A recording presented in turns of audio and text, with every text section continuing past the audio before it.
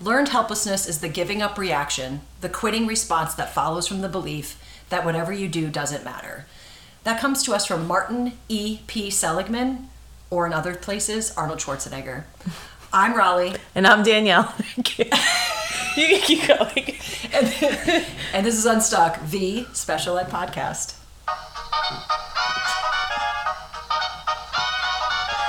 I'm trying up a new flavor of music today. Wow, we're going to leave all that raw cut in there. Yeah, you can see it. Our unediting skills that we still can't figure out how to edit. So here we are. I will say this, after we had my brothers on the last episode, the feedback they gave to some people was they do this and they don't really edit anything. They just kind of talk and then it's done. Like, yeah, that's how it is. So I feel like keeps it real. You appreciate the comedy of the possibility of Arnold Schwarzenegger saying that quote. I think it's weird that quote's written exactly the same in two places, and one is to Martin Seligman and one is to Arnold Schwarzenegger. So and think about it this way, they both could be wrong. Right, but I'm going to go out on a limb and say I feel like Martin Seligman said it first. I would guess yes. I would think so. That's just a guess. So today, I think we're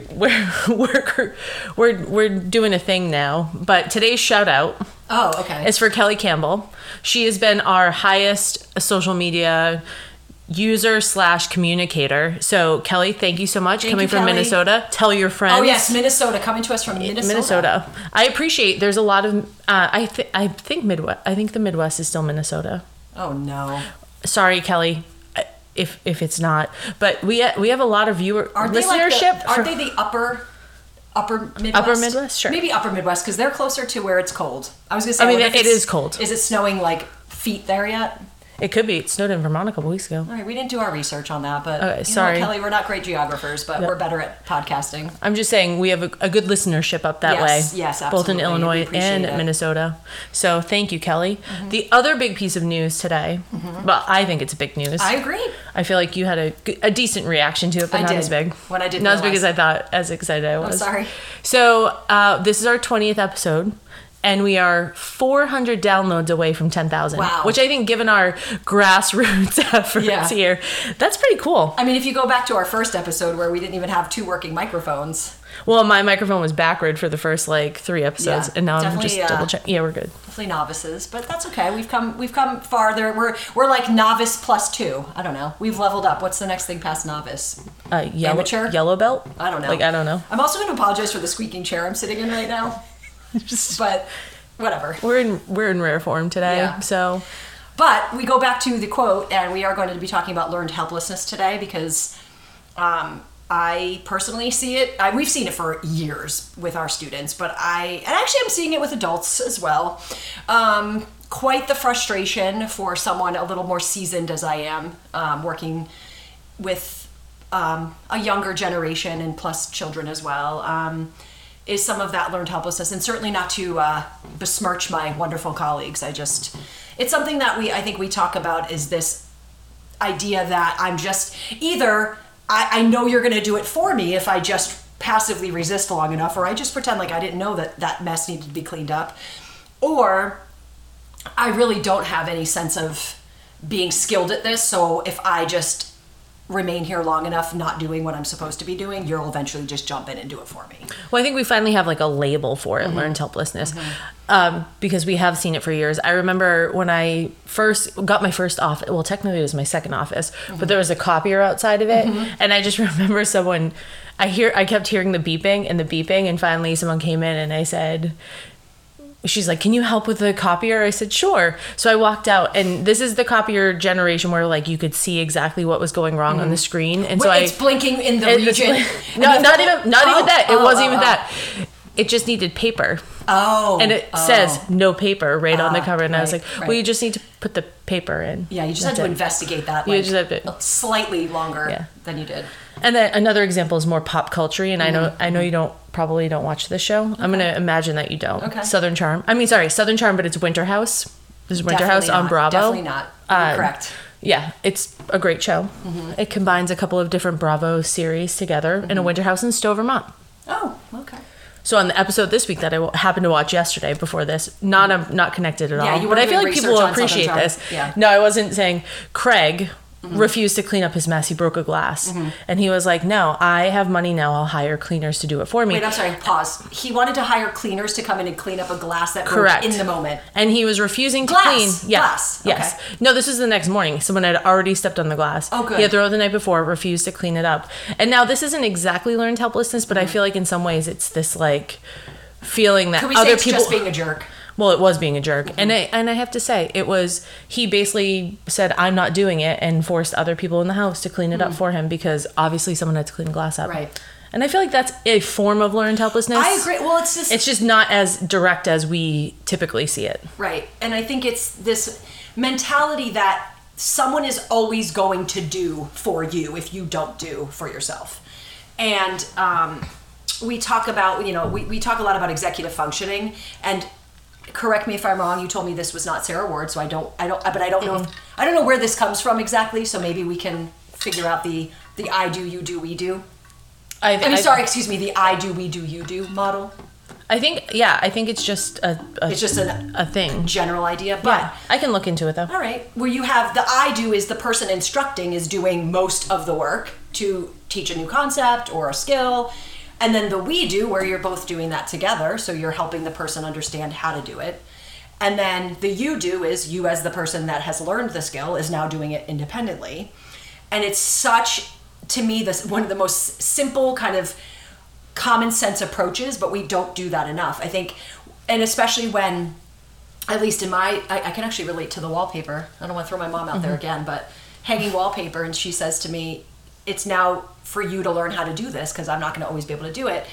And yet she still did the whole thing.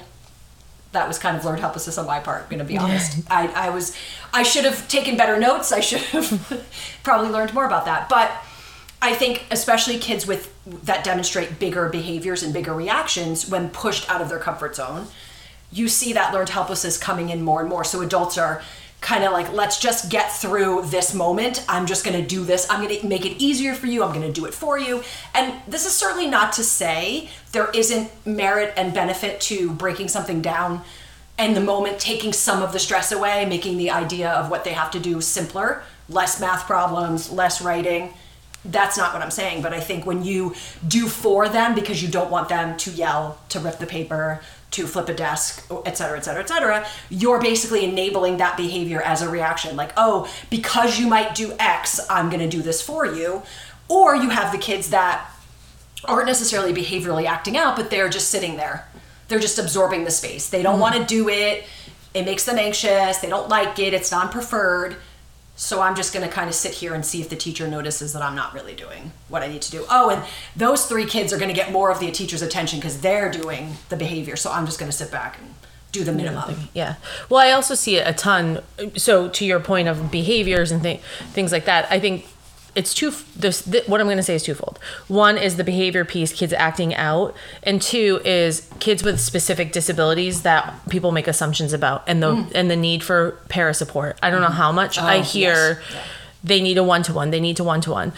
And I have been working a lot with people to do a lot of education around that is the most restrictive way to help teach a student, and it creates so much learned helplessness. So, you have an assumption of a student who has, who's cognitively impaired and has autism. So you make this assumption that they're going to need a one-to-one. Well, guess what? They start learning skills, but then they rely on the adult. And by high school, they probably don't need that support anymore, but because they're so used to it, they now start acting out because they're losing that one-to-one support that they've had for so long. And given the current state of the world with trying to hire anyone to work with kids, you can imagine the situation that many schools, I'm imagining, are falling into.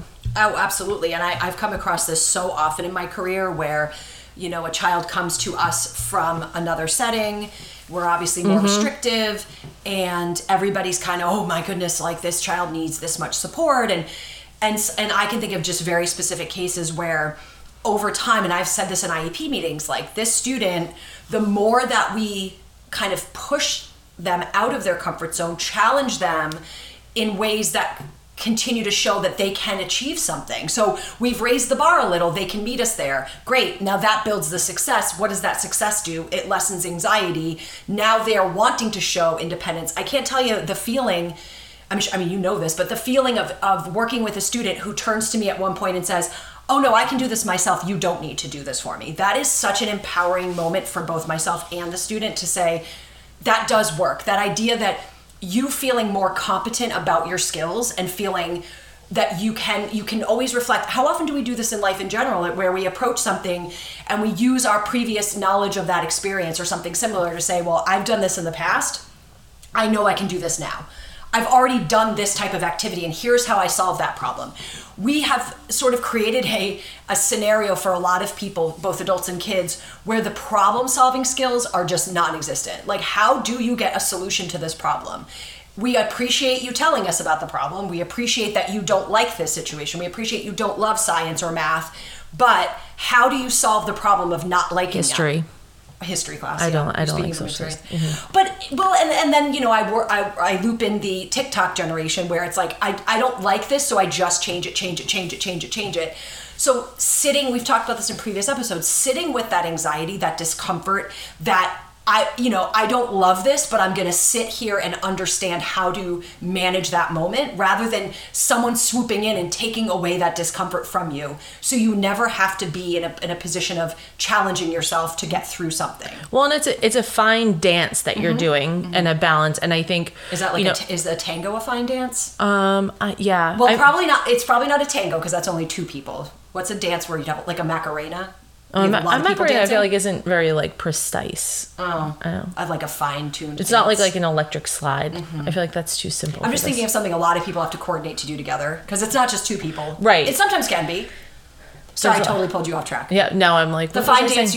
Oh yeah, so it's between knowing it's a lot of trial and error, and I know that that's hard. I think for a lot of people to hear to like try things out, and it may not work. But so true. I think with learned helplessness, it's such a fine line between giving kids what they need, and sometimes it is that one-to-one support, sometimes it is an adult sitting next to them, and then figuring out when you can start pulling back on that. And I also think it's important to note your approach with younger kids versus older kids and developmental level. And because with our older kids, for the most part, you can actually have that honest conversation with them and say, look, here's what I'm seeing. Why don't we make this? I mean, I have a student right now who's so excited because he's losing para support throughout the school year. And he's like, my goal is by February, I'm not going to have any paras in any of my classrooms for me, because well, not me, I haven't, but the teacher has worked with him a ton on like, you're independent, and using independent in his name. So like Independent Joe, and just like, which is my favorite thing to do. I've been known to do that. I do it quite a bit. I've been known to do that. And so that's sort of the messaging, and it's been over a year of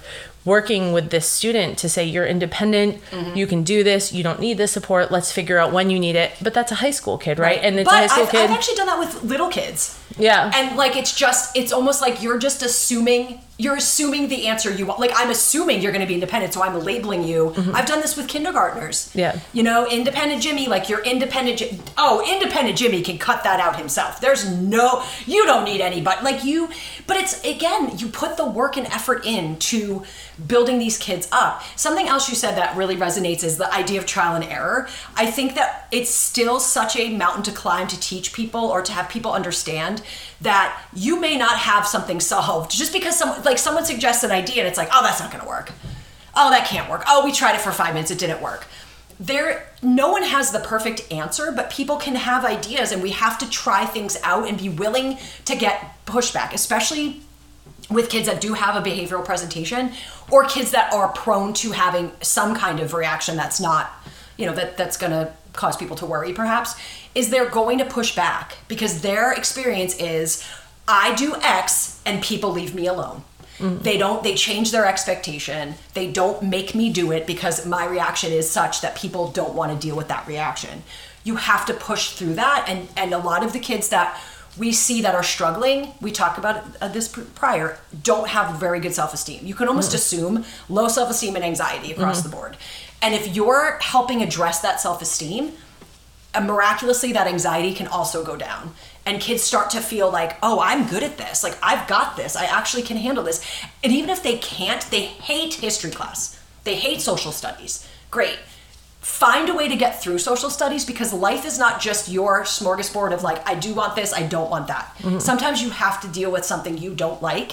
That's the teaching piece. You may never be great at social studies. You may never get great grades in that class. It may always be something you don't like, but it's just an expectation that you're part of that group, you're coexisting in that space, and you're absorbing the room instead of causing, yourself discomfort, other people discomfort. You're learning how to manage that. And whatever strategies we can employ for that is helpful. Well, one strategy I've been daring to share with people for kids that either hate classes or have difficulty in class is modifying the time in class. And, I think we've talked about this before, but, people are so scared that kids are going to miss content. Well, if they hate something or they're refusing to do something, they're missing it anyway. So meeting them where they're at and working through that with them of like, what, today we're going to, even if it's modifying time or modifying work, like there are 15 math problems today. I just want you to complete 10 and then you're done. You get a 5-minute break and then we'll do the group activity, whatever the plan is. Whatever the group plan is. Because then you're showing the student that you understand that things are difficult for them, but you're also asking them to work through some of those challenges. And I think one thing that's different, I would say, over the course of the past few years, and I think we talk about this with growth mindset. Well, it is a growth mindset theory thinking. But we were always taught, at least as an elder, taught that it wasn't okay to be wrong. You got answers right or wrong. You got A or B, B's or right. Now, I'm not saying that should be non-existent, but you're not really... 2 plus 2 is 4 no matter how you slice it. You can't say, decide 2 plus 2 is actually 6 now. But, working with kids and adults, like, owning that you're wrong when you're wrong, so that kids get some modeling about that. And I also teach lessons that kids can't get things right, so that you're teaching them to persevere and work through times that they're wrong instead of giving up and letting them know it's okay. It's just when you're wrong, it's an opportunity for bigger growth. I don't know, you make millions of mistakes. That's why you are who you are. And I think for a long time, education was right or wrong, this or that, and there was no extra learning around how to persevere through things when you are wrong. Well, there was a lot of think about the red pen on your paper, like the classic, I'm going to destroy this paper with red pen of all the things. And you would get little moments. I'm not saying teachers never gave you positive feedback, but I think that the understanding was, here's what needs to be corrected. Yeah, that was a good point you made. Correct. And that does feed this mindset of, you're right, that, well, I'm just no good at this. Rather than finding a way to, and I'm certainly not saying don't give a kid the feedback that they did something that wasn't correct, or teaching, it's fine. Like I said, 2 plus 2 is 6. Yeah, it's fine if you believe that. We don't care. You put the number on the paper. But there is a way to encourage something to, encouraging someone how to change or how to be flexible in their approach in order to be successful with it. Finding something that they do. I mean, you get the kids that push back and say, well, none of this means anything to my life. I don't care about going to college. I don't need to know math. I don't need to, that's a classic.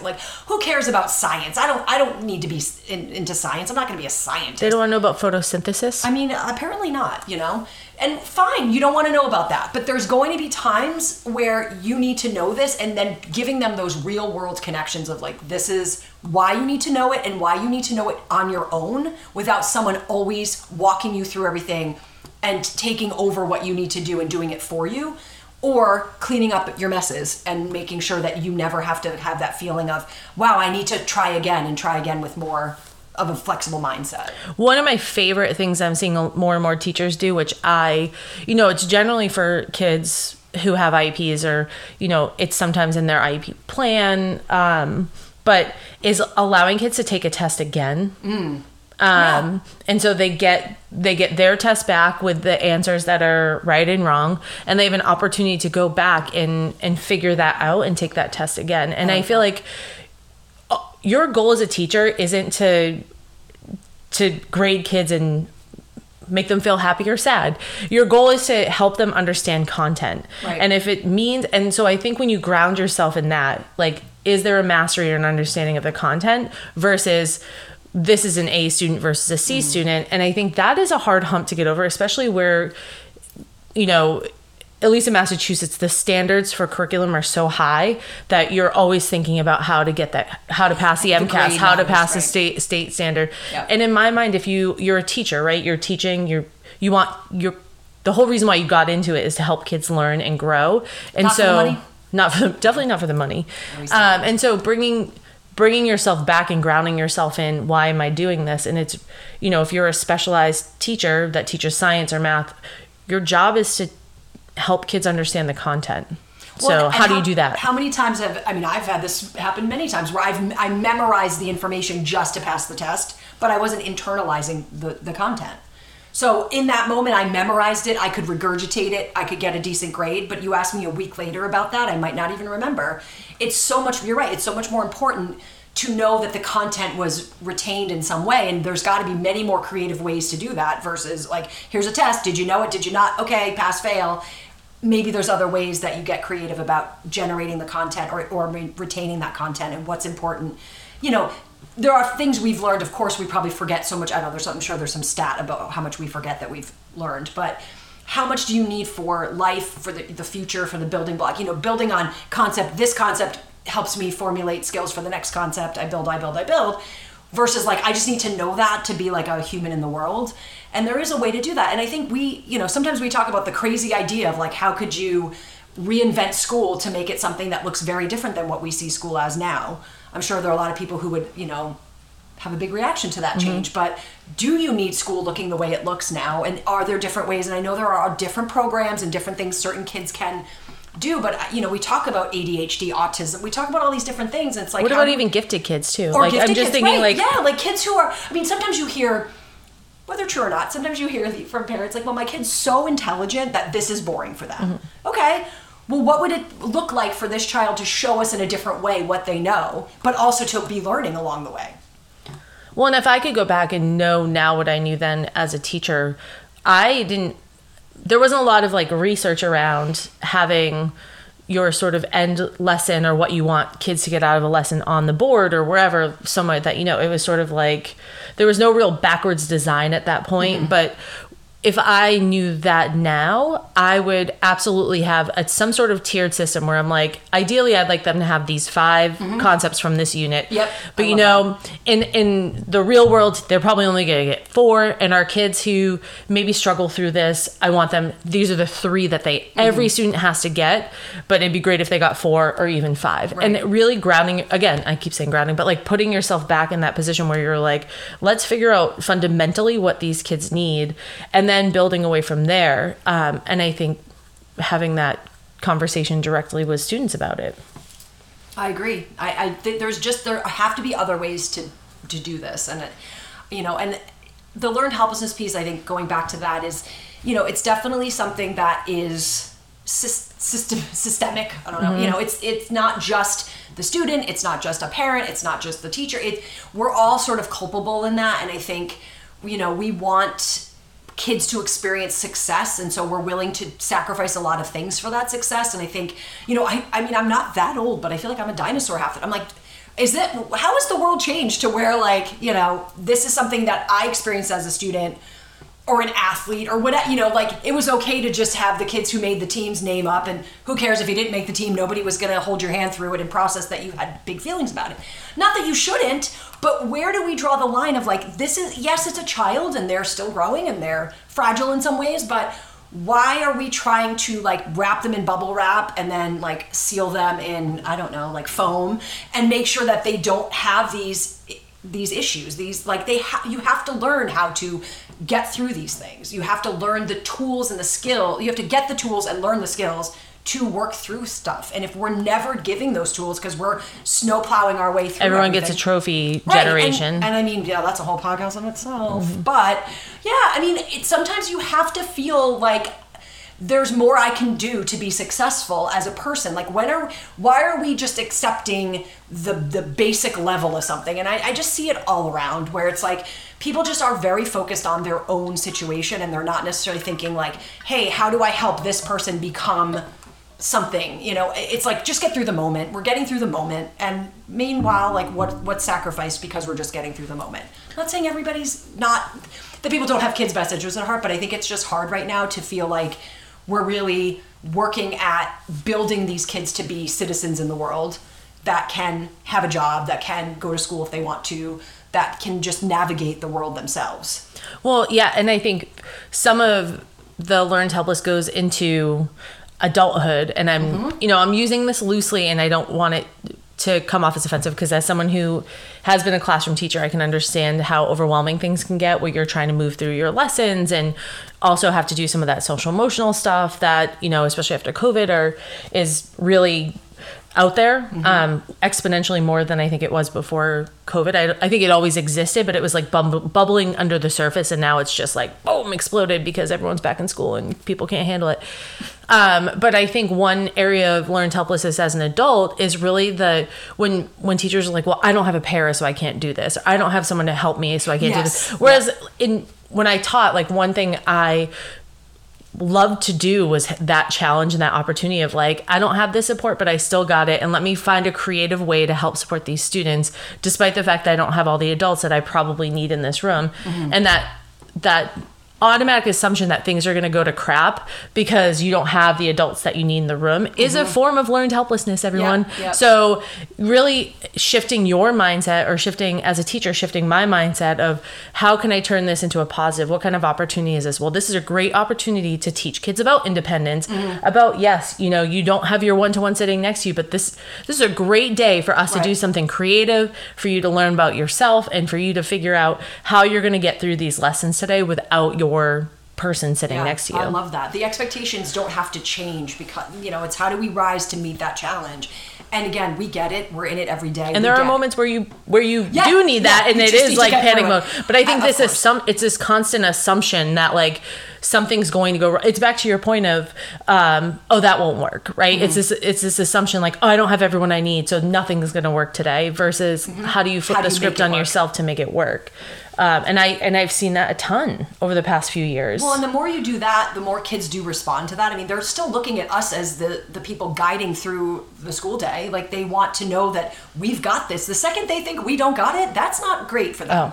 And I mean, again, I'm working with kids with pretty significant emotional behavioral presentations who will smell out any sort of anxiety, fear, weakness, like, nobody's business. And that is incredibly detrimental. Like, I say so often to people, like, I mean, it's so played out, fake it till you make it, but like, the second they see that you don't got this, quote unquote, you're done. You have to be able to present this front, even if you don't feel like it. I'm not saying every day has to be that way and you can't be vulnerable, because sometimes they learn from that. Hey, I had a bad day. I had a bad moment. Or I've said to kids, I'm really frustrated right now because I had this really fun lesson planned, and now, this is what's happening in the classroom. It's okay to have those conversations to be real about it, because then it shows them that you're appropriately having a reaction and you're also handling it using strategies. And I think it's important for kids to see that.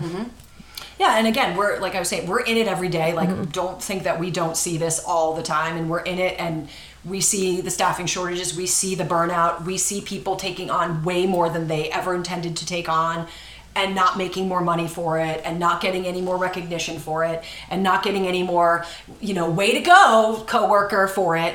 We get it. But there is a way to, again, we have to find it within ourselves. Otherwise, what are we doing? I mean, we may as well not be doing these jobs. If you can't find it within yourself to get through the moment and show kids how they can be successful, and to sit with your own discomfort, and to kind of, take it as a challenge to say, like, how do we get through this moment? How do we get through this day? Wow, 14 people called out today, but the kids are still coming. So we've got to figure this out.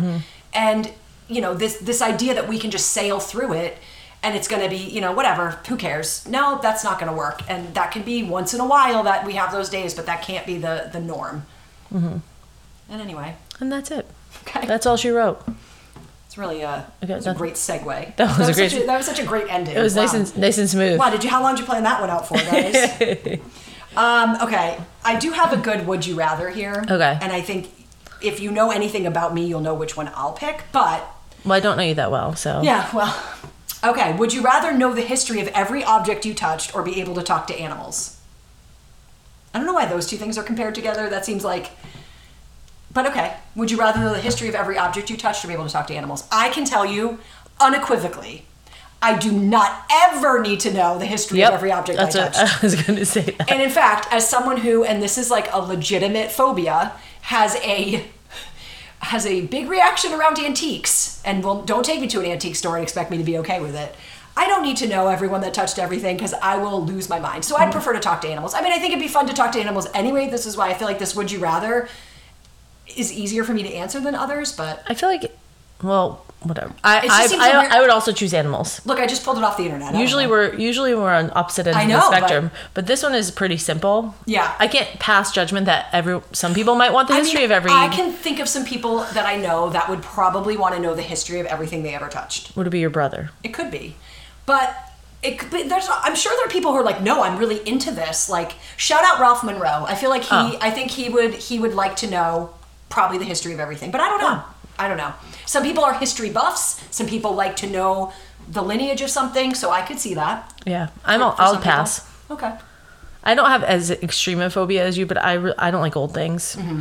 So like, I don't want to sit down in a chair and have someone say, "Do you know who died in that chair?" I don't need to know that. Yeah. All set. I don't need to know all set. that. We'll pass. Do you know who like had a baby in that chair? Yeah. Good. I'm all set. Do you know how many people have slept in that hotel room? Yeah. Oh, I know. You just have to put that out of mind when you're in places like that. Yeah. I don't need. Yes. That is. You know what? If nothing else, no one needs to know the history of the hotel room you're in. Well, if you know the history of everything you touch. So you know what? I don't know how anyone could go that route. Yep. It's extreme, but you could go anywhere. I know. You the toilet, really could. So the that's bathroom. what I'm saying. I think they should have given us a less palatable option B. But hey, fair enough. Look, I just pulled this off the internet. I don't know. Anyway. Well, thanks everyone for listening to our 20th episode. Woo! And hopefully next time we are on, we have over 10,000 downloads. I'm assuming. I would make an assumption that we will. Follow us on our social media pages at Unstuck Podcast 1. And we are hoping to get more content out there. So Facebook, Instagram, LinkedIn, and Twitter. So follow us on any of those. Let us know what you want to hear, so we're not, we're giving the content that the people want. Yeah. I know, we would love that. Give us, even if you think like we're terrible and you want to tell us that respectfully, or hey, this is what you guys could do better. We would love that. That makes us stronger. So give us whatever feedback, whatever ideas you've got, we will welcome them. We will welcome them with open arms. Right. So thanks everyone. Until next time, have a good one. That's right. Swinging 40s.